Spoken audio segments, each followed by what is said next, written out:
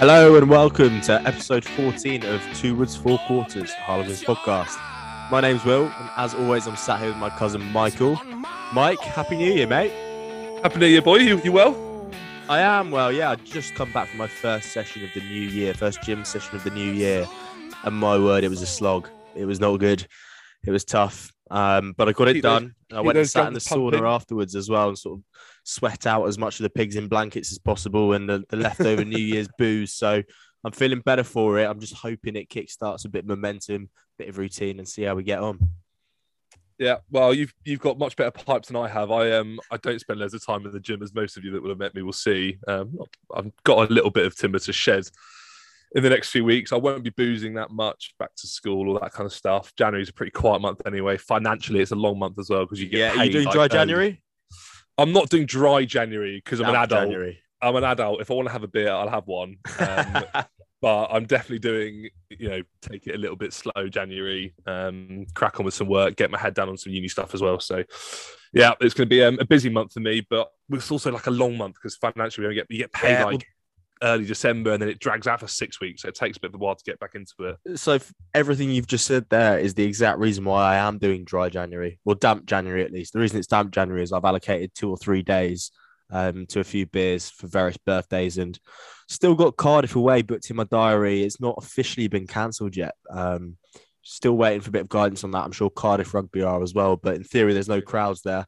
But tickets are still available, so I'm going to sit and wait for that. I haven't bought a ticket yet. It's weird, that, isn't it? I saw the tickets, looked on their website the other like this morning. Yeah, they are still selling tickets for it, which I find strange. Yeah, I mean, that's one of the days I've allocated to make damp January, so I'm hoping it does happen and be a great Friday night in Cardiff. But there's talk of actually moving it over the border to somewhere in England, because you can actually have fans there, whether it be a Gloucester or a Bath or a Bristol. I think Bristol are at home, so it can't be them, but that would be interesting, wouldn't it? We'll see what comes of that. It might just be speculation by people like us who've got no clue on Twitter, but that would be cool. So that would be one of my non-dry Jan days. In terms of your New Year's, what did you get up to? Any cool stories? Any good parties? It was pretty low key for me, I think. Had a dinner party up the road with my mates. Ooh, very classy. Yeah, well, I don't want to say classy, but it was, yeah, it was low key. I mean, I think most people was fairly low key. I didn't have the money to go out and spend 80 quid on some entry to some club in London or, really break the bank. Nice. So yeah, I had a few beers, housemate's girlfriend, cooked lots of food, ate all the leftovers that was from the meal at about 1:30, 2 in the morning, and then sort of trotted off down the road and fell asleep. Bit of recuperation on New Year's Day, did a little bit of work, and then sort of the highlight of my New Year was down at Kingsholm yesterday.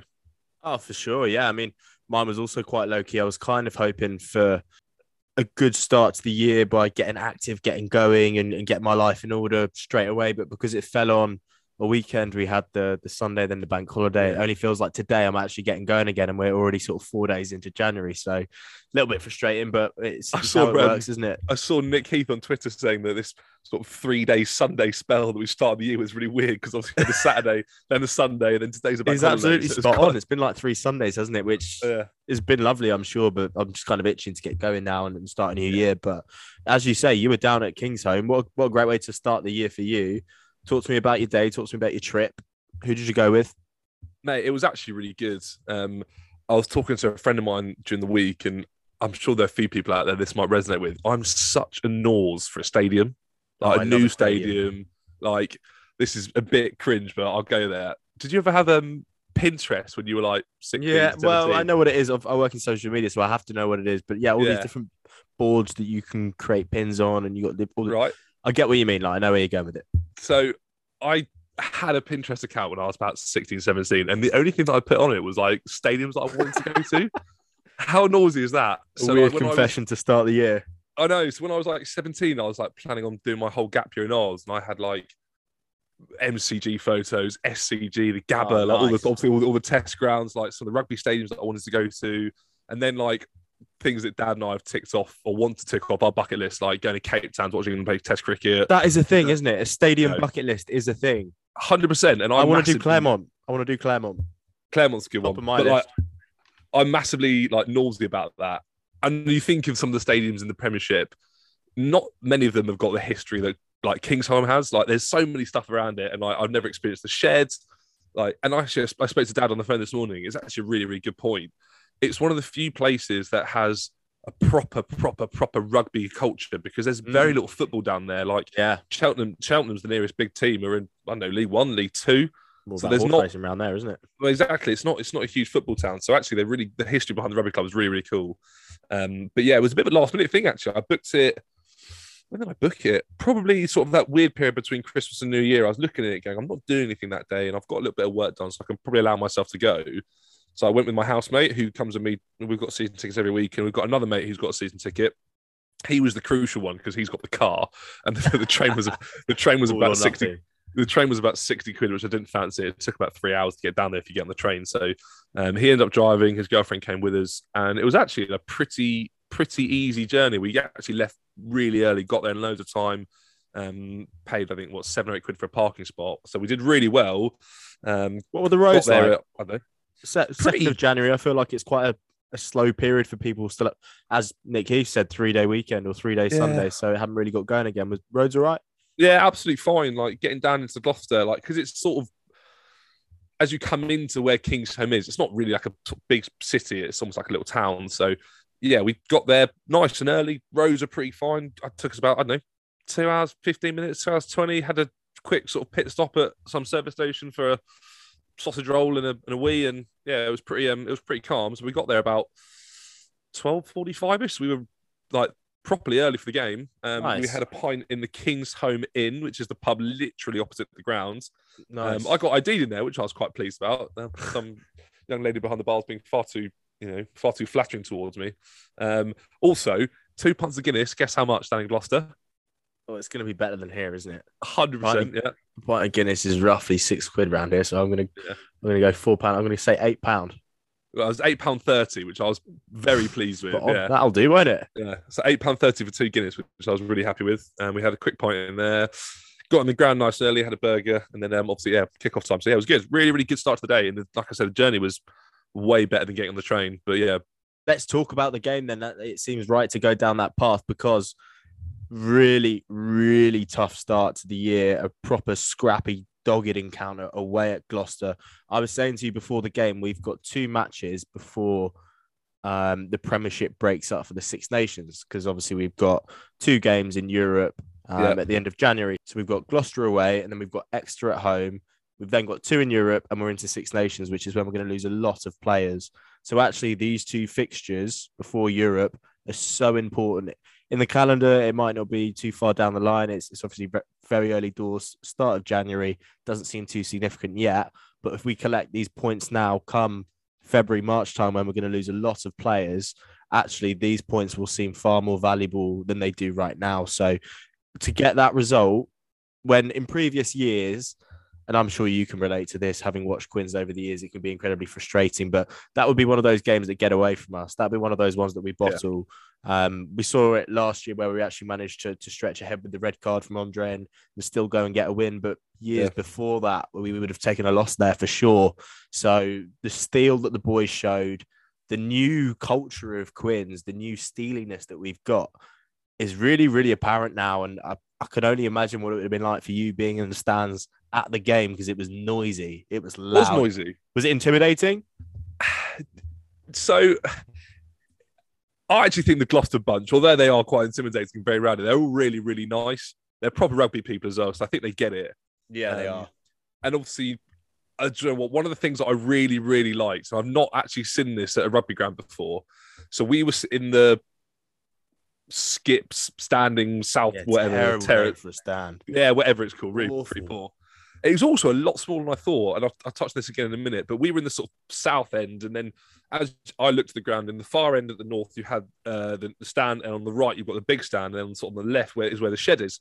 And the Quins boys are warming up on our side, and the Gloucester squad did this like loop in front of the sheds. They started in their half in the bottom corner, ran right past the sheds, and then sort of in front of the south stand, because the tunnel's not halfway, it's like tucked up towards the top end of the south stand in that corner. So they went right past the shed, all down the front of them, and then along in front of us. Getting rallied on. And it was really, really cool. And like the shed are properly noisy, but it was really cool. Literally a little bit like Cheltenham, maybe going down that final straight. Yeah. Crowd erupting. I'd never actually sort of seen a rugby side do that before, where they literally, almost like a sort of pre-match lap of honour where they went in front of the big home faithful. That was really, really cool. It's good for geeing everyone up, isn't it? Yeah, it was good. Yeah, it was. And another thing that I found really strange, so we were obviously in the sort of terrace bit at the front, we got there really, really early because I thought, if you're on the terraces, you want like a sort of leaning pillar and you want to get in a good spot. And obviously, it's one of those ones where you haven't got an assigned seat, so the first person to get there gets sort of the best view, I suppose, because it's not, you haven't got. When you commit to a away day, you want to make sure you're doing it properly, right? Yeah, absolutely. So we were sort of standing there an hour and a half, maybe less than that, about an hour before the game, and it was absolutely hammering down with rain. Had a sort of watery pint of Guinness in my hand and a sort of soggy burger. That's why it was £4.15. Yeah, but it was really good because obviously in front of us, where the sort of the walkway is, a bit like at Queen's, you've got that big sort of concrete path around the ground, and people were crowding that bit at the start of the game, like you do before the start of the game. You want to be close to the players, watch them warm up. And I thought when they all went back in the tunnel, they'd all sort of disperse into whether they were either sitting or standing, and they don't. They just sort of stand there and watch it. And they watch from there. They watched from there, so we were only on our side. So we were right at the front of the terrace because we were obviously still a little bit higher up, and obviously being tall, I get a pretty good view anyway. Yeah. But there was 5 or 6 rows of people just standing in the walkway in front of us watching the ground. So there's quite a few people in front of us. I wonder if there's such thing as like roaming tickets, but I don't know how that works with disabled fans. Obviously, our good friend Ewan Laws went down for the game. I don't know whereabouts he'd sit and whether they've got a separate area for that to prevent people stood up by the side of the pitch watching and blocking views. But did you see what Gloucester actually did for him, by the way? They all signed a shirt and a ball and sent him home with it. I thought that was a real classy touch from them. As you say, they're a proper rugby club, aren't they? Great history, great heritage, and they fully sort of played up to that just by making that nice little gesture there. So got a lot of time for that. There's 2 things I want to mention before we get into the nitty gritty of the game. Yeah. So that result, it was 3rd v 4th. That's huge for us. That's opened up a little gap now between us and Gloucester, who still remain in 4th. So there's a 4-point gap from them now. They've got Saracens away next week, so I don't see them winning that. Have they really? Okay. So they have, and we've got Exeter at home, which is also another Titanic clash, which is going to be huge. So they're 2 fixtures. Obviously, we'll have a keen eye on our one, but worth keeping an eye on that other one as well. But with every team except Bath playing 11 times now, we're effectively at the halfway point in the season. We can forget Bath; they're on 4 points down the bottom. So effectively, everyone's played, and we're sat comfortably in 3rd now. Looking really, really good, I think. So we're about to go into a period which could be quite tough for us if we lose all of our superstars, which we most likely will. So I just think that result was so important for us. So I just wanted to call out where we sit in the table now and sort of the state of play before we get into the game. The next one I want to talk about is Joe Marler. Don't know if you saw him on Soccer AM, banging in penalties in his full Juventus tracksuit, the old Su Ronaldo celebration. Failed a late fitness test. He was on the bus traveling down with the boys, taking the piss out of them, putting sort of face filters up on Instagram stories, having a great time. Seemed right as rain. Seemed completely fine. Don't know if anything happened in the warm-up or anything you might have seen. It says, or they say, he failed a late fitness test. I think part of it might be down to the fact that they now have a 4G down there, don't they? Or a 5G, whatever it is, one of the Gs. Yeah. Because he doesn't like playing on that just as much as anybody else. And he's been very outspoken about it. So I do wonder if that's a factor in it. But if it was, surely that would have been made before travelling. Didn't see anything in the warm-up. But I actually made this point to my mate I was with. I remember a game, God knows when it was, where, because I'm a bit of a nose, I like sort of spotting players in the warm-up and seeing what they're doing, having a look. And I always sort of just double-check. And I actually didn't see Joe come out for the warm-up until he came out with his sort of water boy top on. And one thing I will say about the stadium itself is that the 4G signal was absolutely terrible, so I couldn't get anything on my phone. So when I saw him come out in his water thing, I was trying to search on Twitter or go for a WhatsApp or anything that would sort of suggest why he was not warming up. Eventually got a bit of signal and obviously got a text from you that's saying he's been a late sort of withdrawal. Maybe the 4G has something to do with it, but I'd imagine that it said late fitness test. So maybe my thinking was, if it's a late fitness test, plus the... He was out kicking a ball around on Soccer AM, banging in penalties, unless he got a tight hammy from that. But surely that would mean that you wouldn't let players do that. There's that risk. I was thinking maybe it was a late fitness test, plus the fact that he believes 4G. personally that the 4G takes a bit more toll out of his body than it should. Well, maybe that's what it was. Maybe they thought, look, we want to play him. We'll take him down. We'll give him a little run around on the pitch, see if he reckons it's right.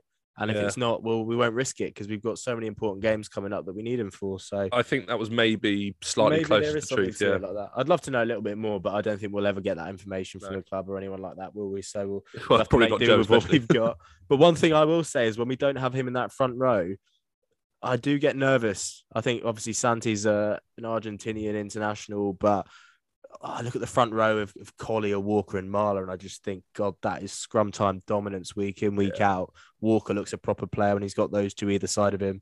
As soon as you lose Joe Marler, all of a sudden, I think Walker doesn't look like the player that he is. It's weird how that perception comes about, but I just thought we looked a little bit softer, and who knows, on another day, we might have been on the flip side of that 3-point victory, and it could have been a 3-point defeat, and I wonder if front row might have played a role in that, but we won't dwell on that, and we won't do hearsay. So let's get stuck into the game. Scoreboard kicked off with a penalty for them, which I thought we were a bit unlucky to concede. Domers, I thought, won that turnover pretty obviously, actually, pretty comprehensively. I didn't think it was much debate to it. And I know Ben Kay and Austin Healy watching as well were shocked that the penalty went the other way. So again, when it comes down to 3 points at the end of the game, you do wonder, like, if it'd be such a shame if it came down to a refereeing decision, but that was what kicked us off. And then before any tries were scored, Simo, try-saving tackle. Right. Where was that? Was that right in front of you? Was that down the far end? That was right down the sort of the far end. So my word, what a tackle. So when they kick through, obviously the fullback collects the ball, and I'm going, hit him, like sort of, steps 1, steps 2. Then they, hit a gap. Singleton makes the break. And then it just all opened up for them. Like Singleton, big sort of fend off, goes right through the gap, and it just completely opened up. It did. And I was surrounded by the Gloucester faithful, who after the first couple of balls that we knocked on, gave it a big, which is one of the worst things I've ever. It goes through. Did you see how many we rattled with that tweet saying that it's in the top 5 worst things in rugby, along with a Mexican wave, Exeter's branding, and probably Saracens and Sale? But I got a little bit sort of cheeky with it because I was obviously, you see Rapava Ruskin go in. We can't see from that far in that it's been knocked on or been dislodged by Simmons in an unbelievable effort. And I watched the replay. He's got no right to get back and even make that tackle. In real time, you can't see it. The cameras don't catch it. It's from the reverse angle, the camera, from the replay, that you do actually see it. And oh my word, what a tackle. It looked for all money they were going to score. They had all the momentum. It was unstoppable momentum. We weren't able to get set up in time because they were playing so quick. He just burst through that gap. Unbelievably smart hit from Simo, because what we were talking about last week when he lost his head a little bit and saw red mist in that scrap against Northampton, we were saying you need to use your experience a bit more because it ended up costing the team by reversing the penalty. And I gave the example of Danny Kerr being smart by blocking off Alex Mitchell for a quick tap. Again, a little bit niggly, but quite smart because it benefited the team. My word, he did the right thing there. He could have just 100%. Gone full-blooded second row and absolutely nailed him, and he still would have put the ball down. But he thought, you know what, I'm going to be a little bit smart about this. Used all of his experience and made a really smart tactical hit. Yeah, it was. That was kind of something a winger would do. I've never seen a forward do it. It's always a winger. It's just like it just sort of looked from my sort of vantage point miles down the other end that he'd just gone to make a tackle, as you do. You try and make a tackle, last ditch, whatever it is. Yeah. But then also you watch on the replay, and I don't know how much. I'd probably give him a little bit of the benefit of the doubt. You can see with his arm that he's properly gone to like dislodge the ball almost. Which is so good, and it was absolutely brilliant. And then obviously watching it on the replay, all the Gloucester fans are swinging their head around to the big screen, and I like I said, I got a bit cheeky. So when they all went, after they've obviously watched it, I got a bit cheeky. I went for a massive, I couldn't help myself. And I guess that's part of it, where they obviously do it to another people, and then we all go, oh God, isn't it annoying? And then obviously you do it back to them, you think, oh, I funny. But I couldn't help myself. I don't want it to be continued. I wouldn't get involved with it, but I really rate how you just dished it back to them there. Yeah, it was good. The next moment of time in the game, again, they had that momentum. They just had a try that didn't quite make it to the ground, but they then had a line out, and we talked about it again last week. Driving maul was a little bit of a weakness for us. We're susceptible to getting pushed back over our line. Plus a big strength for them as well. Yeah, they've got an outstanding driving maul. Stuart Hooper saying it's the best in the league, and I just think we maybe overcoached ourselves to try and defend it, which naturally, right? You can't prepare for every eventuality. You've got to prepare for the most likely one, which is what we did. And they were really smart. Gloucester were really smart, and they thought, look, they're going to come in, they're going to get straight into the maul, they're going to try and halt us early. We'll just pop it onto Ackerman out the back.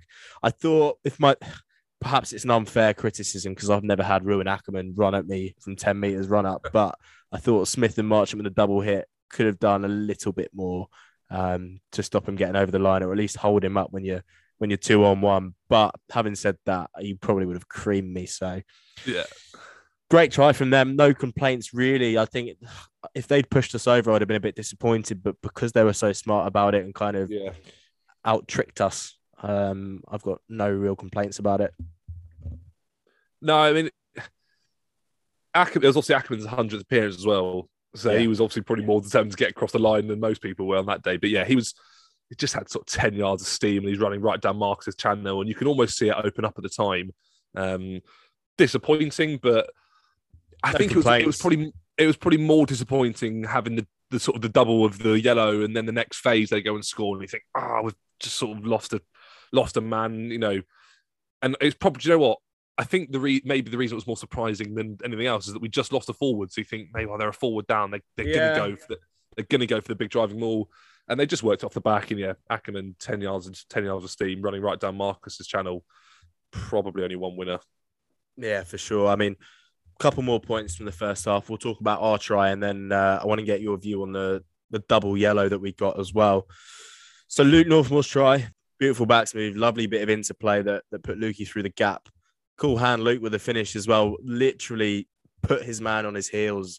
Snake hips. Yeah, snake hips. He made it look really easy. It was a difficult skill to execute, but the way he sort of kicked on and then halted, put him on his heels, and then kicked on again, it made a tough finish look really easy. So it was a classy finish from him. Right down in front of you, as the screenshot will suggest. How was that? Yeah, mate, it was sick because I've said it a few times this year, I sit at the stoop, obviously, in that sort of bottom corner. So you either get really, really good views of the try, or you sometimes don't. But yeah, that was awesome. And I was sort of the angle that he made, or sort of the line that he ran initially, was right in line with where I was. So you can see the gap almost open up in front of where I was. Yeah. Hits it perfectly. And then obviously, does a little drop of the shoulder, snake hips, gets to the outside, puts the fullback on his back, and then gets in. And yeah, right in front of us was sick. And one thing I will mention as well, it wasn't Marcus or Andre or Danny that put it for the hole. Jack Kenningham was with the pass. Yeah. And he was immense yesterday. Yeah. So good. And also, having watched the game back, I only remember one line out, and I haven't watched it completely. He was targeted. Yeah. He was targeted almost every single line out, Jack Kenningham, yesterday. I don't remember him not being targeted, other than I think the first line out of the game that went to Simmons. But yeah, on the try, it was class. And someone made a point about Northmore maybe being slightly more physical and a bit more sort of ball carry presence than someone like Joe Marchant, who's our sort of normal 13. I don't really see him in that way. I do see him slightly more physical, but again, he's such a great runner and he's so elusive and he glides and he's a finisher, isn't he? He's a brilliant finisher. And I've said it, I think earlier in the week on Twitter, any chance that Luke Northmore gets to start a game, I get really excited about, because I absolutely love watching him play. And it was a brilliant finish, brilliant score. And yeah, I think it was quite, template of what we do with a little bit of front foot ball. I think finisher, the word you just used there, sums him up pretty well, because more often than not, when he makes that line bust, he normally gets over for the try, doesn't he? So I just think it was really impressive how he checked the man and then finished. It was a finish of a winger, which really impressed me. But yeah, no, I'm with you, mate. I'm a big fan of Luke Northmore. Staying on Luke Northmore and probably going back to Tom Norday as well, we had 2 yellows, which I can't really argue with Luke Northmore's. If that had stuck in Reece Zammit's hands, he probably would have been away. I would back Tyrone to get across, but you know what Reece Zammit's about. So I think Lukey's probably was a yellow, only got one hand to it. Norday's, I thought, was extremely harsh. It just wasn't rolling. And it's not like you don't get that every single week. So consistency. Is there going to be yellow for that every week, or what's that about? It's that area between how much effort a person is making to roll away, plus the real smart play that forwards do, where they come and clear our ruck and clamp him in with a leg. Yeah. I suppose, if he's being really smart in the way he does it, he's slowing down their ball, they're countering. Obviously, it didn't actually work out because they end up going and crossing the line, albeit with a knock on. It looked a bit harsh, but maybe because of the sort of context of it and the way that passage of play was panning out, maybe it was fair. 50-51 for me. But, it is what it is. The Northern one was annoying because we just got ourselves back in the game after being a try down. Marcus nails the kick, and then, what is it, a minute or so before the end of the half, we go another man down after Lawless come back on. I guess the only thing that really works in our favour is that we had the ball back at the end of the first half, and I think the clock went into like the 41st or 42nd minute, so we managed to take a little bit of time off in that respect, which was good. But we were on the other side of that, weren't we, against Leicester, where we had, I think it was Marcus off, wasn't it, for 12 minutes or something, and they had, of course, it was Jasper Wiese, so the human yellow card. He was off for 10, so it was nice to have the flip side of that this time. Moving into the second half, then. I just think staying level at half time was so important for us because we've always been a bit of a second half team. We always show up in the second half. We were caught up in a real scrap in the first 40. They looked a good side. It suited them better having a low scoring affair. We tend to lose the low scoring ones. So to stay in touch at half time was important. Second half, completely different team, really. We given the final score, you wouldn't think it, but we came out firing, didn't we? I think we just played really smartly for that first period where we had a man down. Some of Marcus's kicking in the first half were getting stuck in a bit of the breeze, and he wasn't quite finding his range with some of his field kicking. But then in the second half, we were putting little kicks in behind and turning them. And I don't really remember much of the game down in our half from where I was stood in that half of the game. I remember a lot of it being played at their end. I remember having periods of dominance, even when we were kicking to the corner. Yeah. And even, at times we did take penalties, which was the right thing to do in that circumstance. I think this is one of the things that we spoke about a while ago.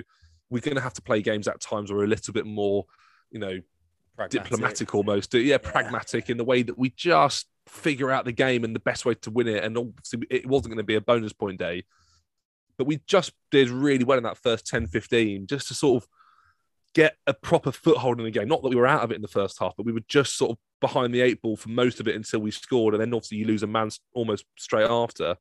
We just did really well just to regain some composure, regain a bit of territory, and just the sort of overall control of it. We actually did really, really well in that sort of first 10-minute block. Yeah, for sure. I think a couple of key points to call out from the second half before we get into our extra preview and our mid-season review as well. Dino Lamb nearly going over in the corner. Yeah. No arms hit from Ackerman, probably slightly high as well. Didn't see yellow for it because he was already off the pitch, which I thought was a poor piece of officiating. How can you negate an offence based on somebody being off the field? You look at all the scraps where you see people with yellow cards. Danny Care last week against Northampton. Him and Hutchinson, I think, both sent to the bin. That was off the pitch. So I thought that was an odd piece of officiating. I remember Will Skinner as well. This is ages ago now. I think we were away at Munster, and he got a red card from the bench, didn't he? I don't know if you remember that. I can't remember. I don't remember that. Obviously a European fixture, but yeah, I just think being off the field should have no relevance to a no arms high tackle. I think Ackerman probably should have seen yellow there, and maybe it's a different game from that point. But either way, off that resulting penalty, we go to the line out. Danny Care's marshalling the forwards and rearranging them, getting back in the driving maul. I think that's his difference. The point he's at in his career now is he's smart. He knows how to manipulate a game and manipulate a situation to benefit him. Collects the ball off the back of the maul and dummies the 2-1 and dives over on his birthday. You got a little cheeky selfie with him after the game. Any words? Any congratulations? Oh, I just said happy birthday and what a bloody good job. He was excellent yesterday. Probably one of the better games I've seen him play in the last sort of 6-8 weeks. Even just little things like, I think he had Meehan's number as well. Meehan's kicking was a little bit all over the place. He actually had quite a cool skill, Meehan, kicking off left and right. So Simo was on the guard at the breakdown a lot of the times, so sort of jumping either side of the breakdown to sort of try and charge down the kick. But yeah, Danny had his number yesterday massively. And even little bits when they kicked him behind, he was mopping up and gathering kicks and just sort of the general sort of control I think that he had in the game, because I think he probably worked out again it wasn't a day to give it to Marcus, let's throw it about, let's go and score 4 or 5. It wasn't that sort of day. It required a little bit more detail from him, and some of the little, like I said, some of the little kicks in behind. Yeah, I just thought his management yesterday was that of a Premiership winning 9. The way that the driving maul was kind of disintegrating with players popping out left and right, and he was redirecting them back in to keep the momentum alive and maintain that front foot ball for him to then benefit off the back of it. There's not many 9s that do that. So I think, as you say, he was key for us yesterday. And in games like that, you need your senior players to step up. I thought he did that. I thought Simo did that. One man that also did that is man of the match, my man crush that grows every single week, Andre Esterhuizen, who made that galloping break through the middle as if he was at Cheltenham. Through the middle, which ended up setting up the try attempt for Dino and then resultant penalty. So to get that position was down to him. A word on him, he was brilliant, wasn't he? He's my biggest man crush since Wilco, which says quite a lot.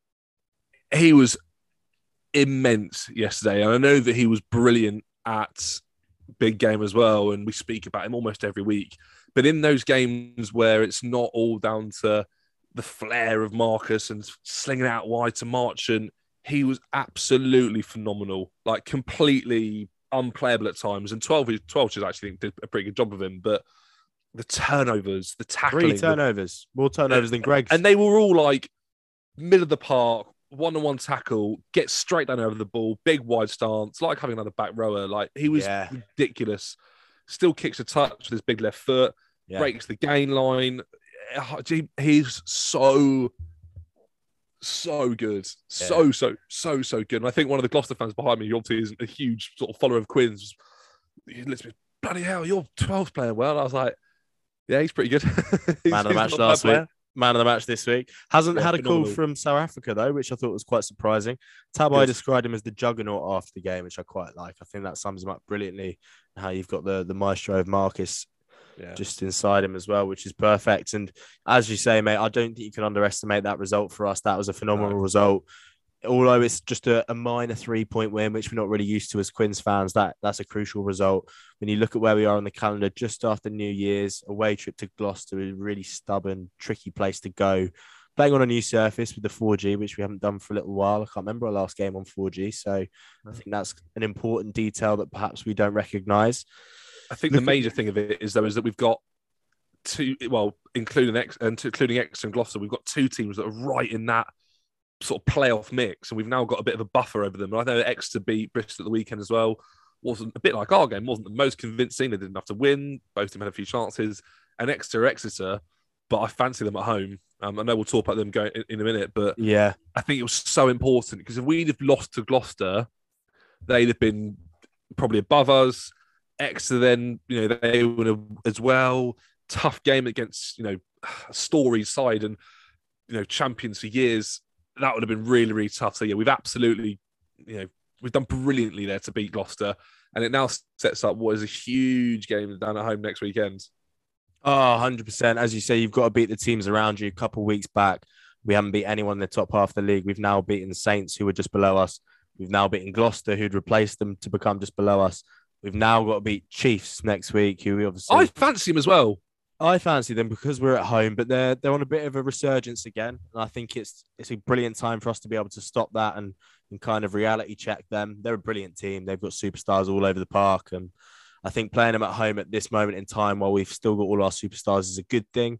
Yeah. It's our last Prem game before the Six Nations, so it's going to need some big performances from our big players. You fancy them then, do you? What's selection looking like? I genuinely fancy them. And obviously the last time we played them was in the final, but I do fancy them. They're not... This might really come back and bite me on the arse, but I don't fear them now like I used to. Of course, they're brilliant. They've not had that season, have they? Yeah, they are excellent, and they've got some unbelievable players. Of course, they're excellent, but I just fancy them. Selection-wise, you'd hope, obviously Joe's had a week off, rest, recuperation, slamming him some penalties. He's probably hopefully going to be right to go. I think Steph will have had a week off as well.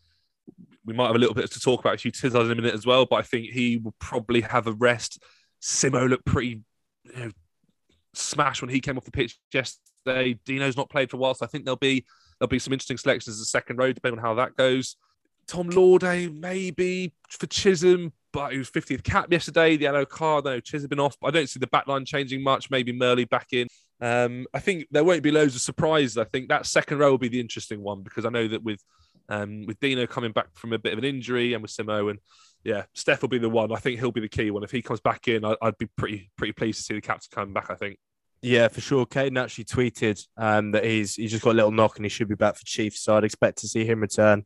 Good matchup as well. Him and Noel on the wing. Yeah, for sure. It's a big day for us, and it's a big day for us off the pitch as well. We're going to head to Fulham Tattoo, aren't we? Get your Quins Premiership final Roman numerals on your ankle. You look forward to it? Christmas present? Yeah, I can't wait. big day. We'll get in there early, then we'll head over. Well, you're going to come stay with me on Friday night, aren't you? You're going to pike up on my sofa for the night. Yeah, we'll get in there early and then head over to Twickers once we've done your early doors tattoo and have a bit of breakfast. Dry Jan, so I need to try and find a replacement beverage, don't I? So we'll have to find a nice flat white somewhere in Putney before we get is coffee. Is there a coffee van at the Stoop? I've never noticed it. If there is, perhaps that'll be an ongoing theme for a few European games as well. We've got Castra at home coming up. But whilst we look ahead, let's go on to... Hey? Friday night against Castros, that might be a couple to try and be tricky to avoid the Dry Jan. No. Come on, you got to stick to it. Looking ahead then, let's forget Europe for now. Season ambitions, we're at the midway point. We're sat third in the table with a little bit of a cushion over fourth. Only Leicester, who are undefeated, and Saracens, the old enemy, above us. What's your verdict? Are we talking just Premiership? Are we looking at a bit of European stuff as well? Let's just look at the Prem. Midway point. How are you feeling? Just Prem. I mean, look, if we beat X at the weekend, we've just beaten the three sides below us in consecutive weeks. I think that is huge for us. Beat Northampton, beat Gloucester, beat Exeter. That is massive. But what about now? The first half of the season's done. What's your verdict? What's your review on what's gone so far? I think that we're about where I expected us to be. I don't think I saw Leicester being as good as they are. I think we expected to see Saracens right up there. But then you look at the table, and I didn't expect Bristol to be crap. I didn't expect Sale to be down the bottom. So I think we're about right. We've had some really good wins. We've had a couple of not brilliant performances. Like if you probably the one that sticks in my mind about potentially a bit of a sour loss was that one against London Irish. I agree. It still bothers me now. But I think we're about as we expected. I think we're doing well. I think we're tracking pretty well. We've got a couple of injuries. I'd like to see Wilco Lowe back on the park at some point. I think he's just had another surgery to correct some rehab stuff. There's nothing else. We're not missing anyone other than that, really. No one springs to mind. I know that we've had, Steph was out for a little bit. We've had a look at some new people. I think Tommy Lauday's been excellent. I think he's been my most improved player this half of the year. Oh, without a doubt, he's been sensational, hasn't he? But in terms of just the way we're looking in the table, though, I think we're tracking as well as I probably expected us to be. Yeah, I'm not too dissimilar to you, mate. My review of the season so far is we're probably about on par. We wanted to be in the top four. It's exactly where we are. If anything, I'm probably more pleased than I thought I would be, because we've got that buffer on fourth. So going into the toughest period of our season will be the Six Nations. Going into that period with that little cushion, if we do have a slip up against somebody, I think that is not something I was expecting to have, which is great. So I'm buzzing with where we are. I thought we'd be in the mix again. I didn't think we'd be first or second. I didn't think we were going to tear the league up, because the way we rotate our squad to make sure they're all fit and firing come playoff time is something that we take pride in, and is a really smart way of managing your season. Whereas other clubs like your Leicesters, for example, who go full whack every week, maybe they'll start to tire by playoffs and it will come back to bite them. So I wouldn't change our strategy at all. I'm really pleased where we are. As you say, big week against Exeter. Let's get that win, because I think we've got Wasps, Newcastle, Sarries and Worcester during that Six Nations period. I look at that and think it's quite kind to us. The toughest one is Sarries away, but they're also going to struggle with internationals. We obviously went to that game at home, and it is a game we probably should have won. So got something that is daunting, as you said, about the Chiefs. Wasps look hit and miss every week. That I don't know if they have players back. Hard to call that one given on what their season's looking like. But we played them away last year, so we're going to have them at home, which I fancy. Yeah, Newcastle we're going to have at home, which I fancy. They just got pumped 31-0 by Leicester. Worcester away is a bit of a bogey side for us, but they're going to be losing their Scottish players, so yeah, I fancy that one as well. So to tee us up for that period, we might have a banana good skin in spot, there mate. somewhere. I think we're in a great spot. I think we're on a good spot. It's nice, isn't it? It's lovely. Yeah, it is. It is lovely. I know this weekend. The more and more I think about it, it will be so good for us if we beat them. How good would that be? It's gonna be hard not to have a beer if we do beat them. It's gonna be hard. Come on, the Quins. Anyway, mate, that's where we'll leave it. It's been quite a good episode, hasn't it? We've spoken about loads. I really look forward to this weekend. Really looking forward to going and getting your Christmas present with you, your tattoo. It's going to be a significant moment for the podcast when we both get inked up with it. So thank you to everybody for listening. We look forward to seeing a few of you down at the Stoop for the Chiefs game. That was our little mid-season review and our verdict of Gloucester. We're, as you can probably tell, very, very pleased with how we're tracking, and we're looking forward to a big 2022. Get out there and support the lads. Get down to the Stoop. They're going to need your 16th man. Not often that a team goes back-to-back. Let's go and make some history. Come on, the Quins. Class work, mate. I'll see you Friday. Come on, the boys.